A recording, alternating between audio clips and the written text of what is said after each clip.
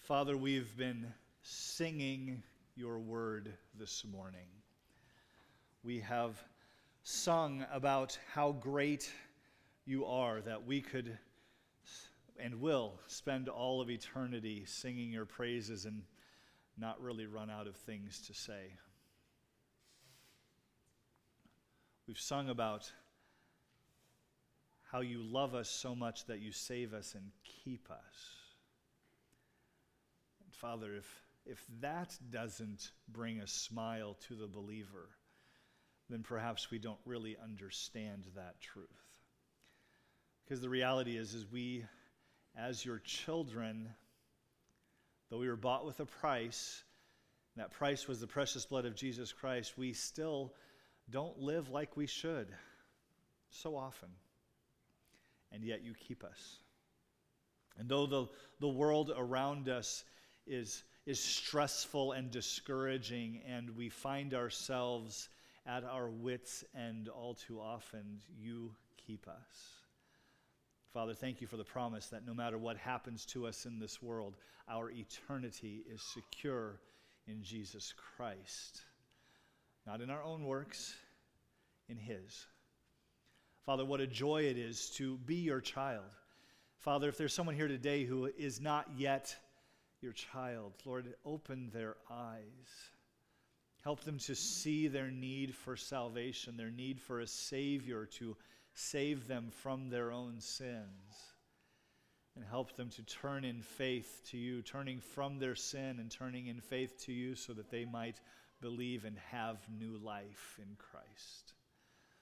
We thank you, Father, that we could gather here together today. We thank you that we can unite our voices as we worship you in song, and as we worship you in the Word of God, unite our hearts that we might be unified in our desire to live lives pleasing to you. As we study Philippians, the mind of Christ, help us to think like Christ.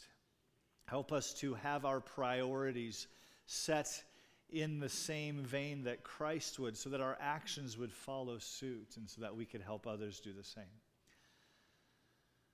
So, Father, as we have humbled ourselves before you, setting aside time so that we can worship you, Lord, help us to not be distracted by other ways that we could be using our time right now. As we have come apart from the world so that we might be with God's people to hear from you this morning, Lord, I pray that the Word of God would take root in our lives and we'd carry it with us throughout the week, and that it would grow us, it would change us, it would impact how we talk to people and how we interact and how we respond, because we want to be more like Jesus Christ.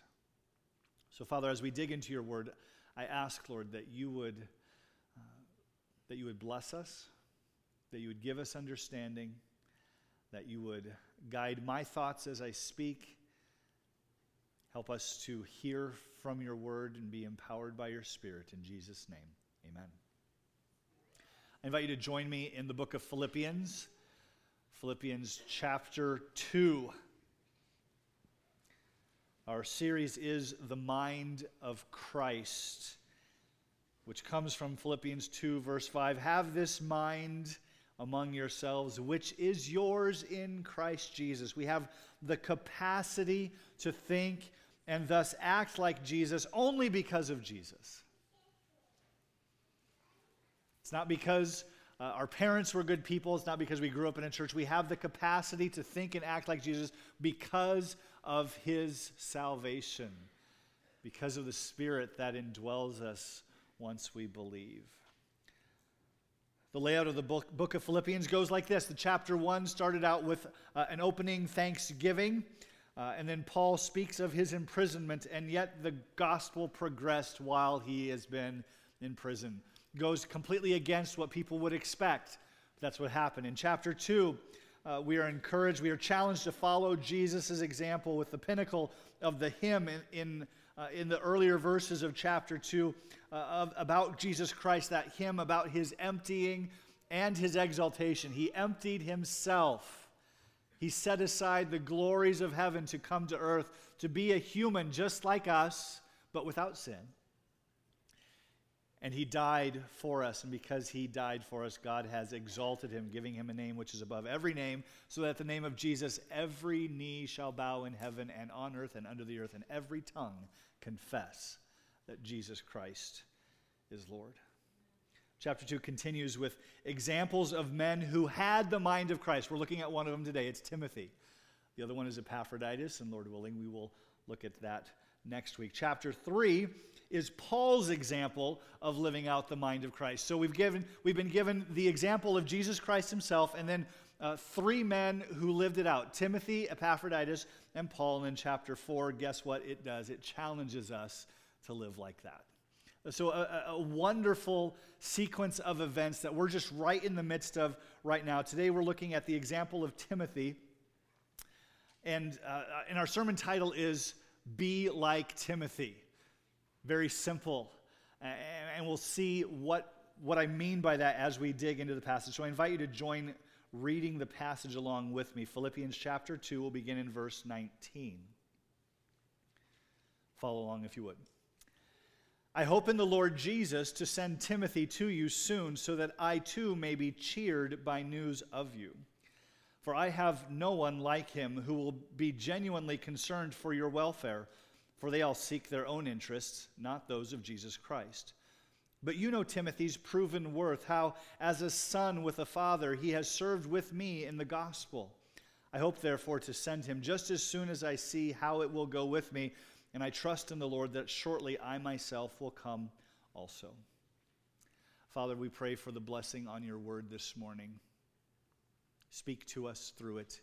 In your Son's name we pray. Amen. Who is it that you call up on the phone or send a text message just because you miss them? You've got someone, don't you? Perhaps a family member who no longer lives nearby and you don't see them very often, and so you call them from time to time. God designed us to be social beings, to crave community. And some of you might be sitting here thinking, I'd much rather be alone. Well, from time to time, perhaps that's true of us. But even the most introverted of persons needs to have additional human contact. And Paul is just like that. He desperately misses his church family in Philippi, and he can't call them like we can. He can't fire off a message throughout the day and have this little constant conversation going on with the people that he misses. And so he writes this letter to the Philippians, and the next best thing for him, since he can't go visit them personally, is he wants to send Timothy to them so that Timothy can interact with them and bring those conversations back in person to Paul. So we're going to see Paul's desire here in our passage this morning. His desire is to send Timothy, and we see in verse 19, we see Timothy's positivity, or his positive attitude. I hope in the Lord Jesus to send Timothy to you soon, so that I too may be cheered by news of you. Remember, Paul is in chains. He's imprisoned. He cannot just check in with the Philippian church and see how they're doing. I mean, he can send letters, and he's doing that as we read his letter to the Philippians. That's what he did. But he wants to be confident. He doesn't want just this one-way communication of sending a letter. He wants to be confident that the Philippians are living for the Lord, that this church that Paul helped establish is healthy spiritually. And because he can't have these first-person observations by going himself, he's going to settle for second-person observations by sending Timothy. And next week we'll see Epaphroditus, the same thing. And in doing so, Paul will have a greater analysis of how the believers at Philippi are doing in both proclaiming the gospel and living out the gospel. Now note the thrust of this verse. Paul does not say, I'm looking forward to hearing news of how you're doing. It's not what he says. Look at what he says. He says, I'm looking forward to being cheered up by the news of how you're doing.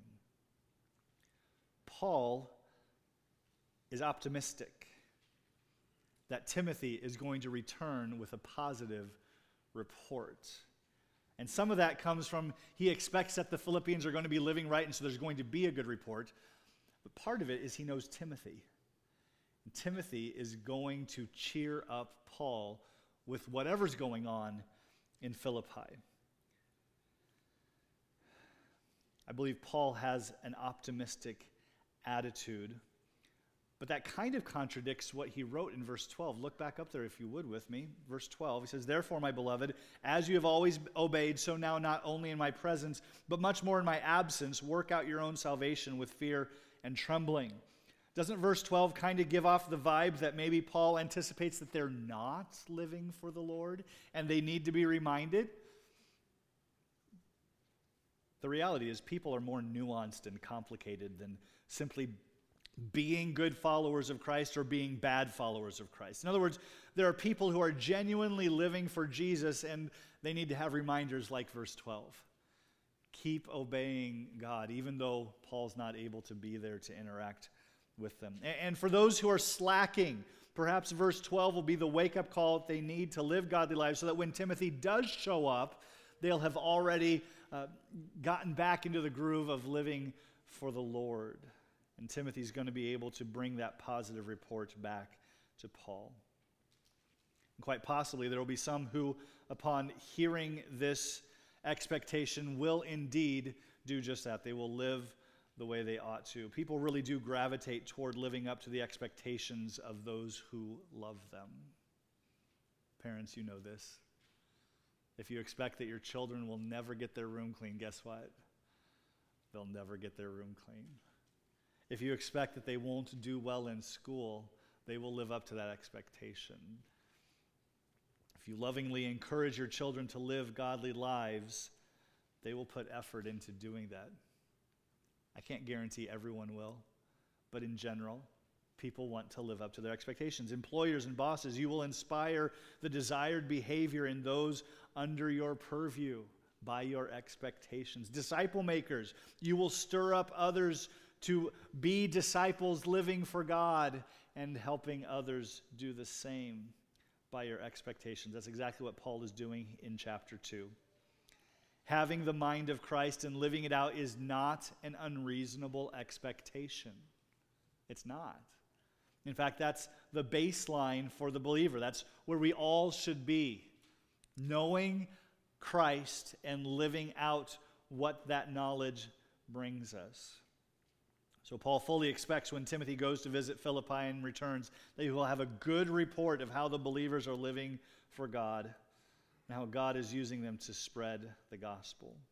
I do see Paul as being optimistic, but let's always be realistic. Okay, I don't know why I said a little bit. Let's be realistic with where Paul is. He's in prison.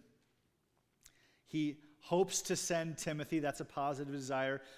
He expects to be cheered by the news that Timothy brings back, so that's a positive report that he expects. But I also see here a bit of the struggle that Paul faces. Now, he doesn't come right out and say it. He doesn't complain about it. But again, pay attention to the wording in verse 19. He doesn't say, I hope to hear good news. He says, I hope to be cheered. He wants to be cheered up because his life is hard. I mean, if you were in his position, wouldn't you characterize your life as being hard? One who's trying to live for the Lord, and instead of watching the ministry that he's been placed in grow like wildfire, he has to watch from the sidelines as he's been put in prison. He wants to be cheered up. His life is hard. Ministry is hard enough because anytime anyone tries to point others to Jesus or tries to help believers be better followers of Jesus, anytime someone does that, the enemy puts that person in the crosshairs and attacks. Paul has been under spiritual attack. Ministry on its own is hard enough, but Paul's in prison. Not maximum security prison, but still his movement is restricted. His communication is limited. His comforts are few. And so are his relationships. Very few people have been in contact with him. He needs to be cheered up. And Paul's optimistic enough to believe that he will be cheered up by Timothy's report. Be like Timothy. Be one who has a reputation of cheering people up. Timothy is going to see the good and the bad that's going on in Philippi. And there will be bad. How do I know? Because the Philippian church is made of people. And anytime you have people, there's going to be sin. Anytime you have people, there's going to be those who are living for the Lord and those who are not, and those who are hovering somewhere in between. Timothy's going to see the good and the bad, but what's he going to bring back to Paul? He's going to bring back the good news. Now, he's not going to ignore the problems that need to be addressed. He's not going to neglect the bad, but he's going to major on the good. Believer in Jesus Christ, your reputation should be that of seeing the good, of commending the good. We see the bad all the time. But we of all people don't need to dwell there, do we? We have God. We have our salvation. Could anything on this earth be so bad as to eclipse the goodness of God in our lives? Sometimes it feels like it. But never, right? We see Timothy's positivity. We see Timothy's trustworthiness, verses 20 and 21. For I have no one like him who will be genuinely concerned for your welfare. He's looking out for the Philippians, verse 21. For they all seek their own interests, not those of Jesus Christ. So Paul trusts Timothy to have the same gospel or discipleship priorities that he has.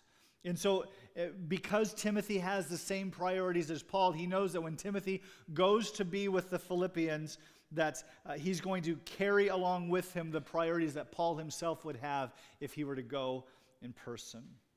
Paul trusts that Timothy sincerely cares for the spiritual growth of the believers at Philippi. He knows Timothy will put the mission of the gospel of Christ ahead of the comforts and distractions of the world. But not everyone is like this. He knows that, and he says as much in verse 21, for they all seek their own interests, not those of Jesus Christ. Who are they? Who are these others? Well, we don't know. They are nameless, they are faceless, but they are indicative of the selfishness and self-centeredness that plagues all of mankind. Paul had been burnt before. You remember John Mark? In Acts 13, verse 13, John Mark abandons the ministry, the missionary endeavor that he was embarking on with Paul and others. John Mark says, you know what, I'm done. And he leaves. Paul had been burnt before. I think John Mark's relationship, I know John Mark's relationship was restored with Paul later on, but in the moment, Paul doesn't know that that's going to happen. And that pain of abandonment was very real. In 2 Timothy 4, verse 10, he mentions a man named Demas. It says, Demas has deserted me since he loved this present world and has gone to Thessalonica. It's possible that Demas turned back to the Lord and church ministry, but we have no indication in Scripture that he did. And I'm not suggesting that he's speaking directly of Demas here, but this is an example from Scripture of someone that was ministering for the Lord and abandoned the ministry and would be the type of person that Paul would be talking about in saying that they don't seek out the interests of Jesus Christ. Paul trusts Timothy. He doesn't have anyone else with him that he trusts enough to do what he needs Timothy to do. He trusts Timothy and no one else. Be like Timothy. Serve God and his people. Serve God and his people in a way that people can trust that you will follow through, that you will stay with it. Be one that God can use to bring encouragement to others like Paul who need encouragement. Be trustworthy like Timothy. In verse 22, we see Timothy's primary motivation. But you know Timothy's proven worth, how as a son with a father he has served with me in the gospel. Paul and Timothy have a tight relationship. Paul often refers to Timothy as his son, not because they are related by blood, they are not. Now, Paul does have some blood relatives. He has a sister and her son that are mentioned just in passing. But nowhere in Scripture does Paul actually mention family other than those two. But who does he call his son? Timothy. And he's clear every time, son in the faith. He's saying that he was able to mentor Timothy in the ministry, and their relationship grew like that of a father teaching his son. They are so close that Paul has great confidence that he knows Timothy's motivation. That motivation is to help others live for Jesus. Oftentimes, serving together for gospel purposes develops relationships that are stronger than family ties. Though Paul was an apostle and Timothy was not, and even though Paul was the mentor and Timothy was the apprentice, notice that Paul does not use terms of a hierarchy here, saying that Timothy worked under me. No, he says Timothy worked with me. They were in sync. They had the same purpose and motivation. Be like Timothy. Work diligently to make the gospel alive in your own life and help others do the same. That was his primary motivation. We call that discipleship. It's living as a transformed being because of the gospel, and then helping to make new disciples and help other disciples grow. In the last couple verses, verses 23 and 24, we see God's sovereignty. We've seen Timothy's positivity, his trustworthiness, and his primary motivation. And in verses 23 and 24, we see God's sovereignty. I hope, therefore, to send him just as soon as I see how it will go with me, and I trust in the Lord that shortly I myself will come also. Paul does not know his future. He needs Timothy with him at the present time, but when there is an opportunity to send him, he's going to send him. Now, no one knows exactly why Paul needs Timothy side by side in this moment. We don't know what's going on in Paul's life specifically, but what is clear is that Timothy uniquely sustains Paul to the point that he can barely get by without him. He doesn't want Timothy to go, but yet he's going to send Timothy because he wants so desperately to hear back from the Philippians. Be like Timothy. Pour yourself into others. It might just be one other person. Okay, there's a level of relating to people that you can't do with the masses, you can't do with everyone, but pour into others. Pour into them so thoroughly that when you are absent, your absence isn't just noticed, it's felt. That there's a pain point when you're gone. If we couple together this last verse, verse 24, with verse 19, we see the sovereignty of God shine through. Verse 19, I hope in the Lord Jesus to send Timothy to you. And verse 24, and I trust in the Lord that I might come soon also. The sovereignty of God just constantly flows into Paul's conversations. In verse 19, he wants to send Timothy to Philippi, but God is the one who will actually make that happen. And in verse 24, Paul himself wants to head to Philippi, but only God can make that happen. I probably do not talk enough about the sovereignty of God. And I talk about it a lot. I feel like I talk about it a lot. That's how important the sovereignty of God is. That it should flow out of our conversation all the time as we see it flowing out of Paul's words in today's passage. God's guiding hand over all affairs of mankind should be in front of our conscious mind all the time. Not in the back of our mind, the front of our mind. Now, I'm not suggesting that we must say if the Lord wills, every time we say we're going to do something. We are going to have a members meeting tonight at 6 o'clock, if the Lord wills. I'm not suggesting we need to tack that phrase on to everything we say. It wouldn't hurt. It's biblical. It comes from James chapter 4. James 4, 14 and 15. You do not know what tomorrow will bring, for what is your life? For you are like vapor that appears for a little while, then vanishes. Instead, you should say, if the Lord wills, we will do this and that. It is biblical to constantly say, if the Lord desires or if the Lord wills. But look at Paul's word choice. He says, he does not say, if the Lord desires, I will send Timothy. Or if the Lord desires, I will visit you myself. He says, I hope in the Lord to send Timothy, and I trust in the Lord to visit you in person. Paul alludes to the sovereignty of God as an active part of Paul's desires and not merely as a restrictive barrier to his desires. Do you see the difference? If Paul were to say, I'm going to send Timothy to you in a couple weeks, well, if the Lord wills, he's then using that as God's will might be a barrier to his desires. Instead, he projects a completely different sentiment in what he says. He says that what he says actually comes across as a prayer. I hope in the Lord to send Timothy. I trust in the Lord to come see you soon. My catchphrase this morning is be like Timothy, but for this verse, it's be like Paul.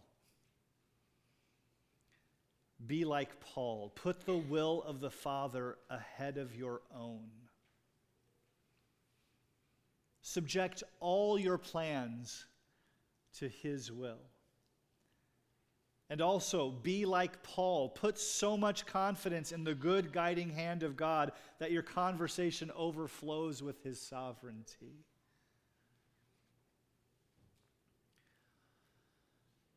Scripture is replete with examples of believers to follow and to imitate so that we too might have the mind of Christ. Our example today was simply Timothy. Be like Timothy. Have a positive outlook like Timothy has and is known to have. Be trustworthy. Have your primary motivation to be the gospel of Jesus Christ, to make it known to those who don't know Jesus, that they need a Savior, because without a Savior there is no hope. Be like Timothy, whose primary motivation is to grow other believers. And always keep God's sovereignty at the front of your mind. Let's pray. Father, work in us and through us to be godly examples to others, as Timothy was a godly example to the Philippian church and to us. Help us to be people who think the way you think. You always keep the eternal in view. You always keep your purposes of being glorified and having the gospel spread, to have the Son be glorified. Father, help us to be motivated like Timothy was. Father, help us to always recognize that your hand is at work, that nothing happens in this world outside of your command. Help us to trust you. Father, thank you for the way that you do work in us when we submit our wills to yours. And so, Father, we ask that you would indeed grow us to be more like our Savior. We know that this is what you want to do in our lives, and what's stopping us is sin. Father, help us to turn from our sin, submitting to you to live like our Savior, Jesus Christ. We know that when we truly desire to be like our Savior, you will bless that desire, you will answer that prayer, and you will help us to grow. So, Father, we'll give you the praise and thanks for how you will grow us as we meditate on these words of Scripture this morning. In Jesus' name.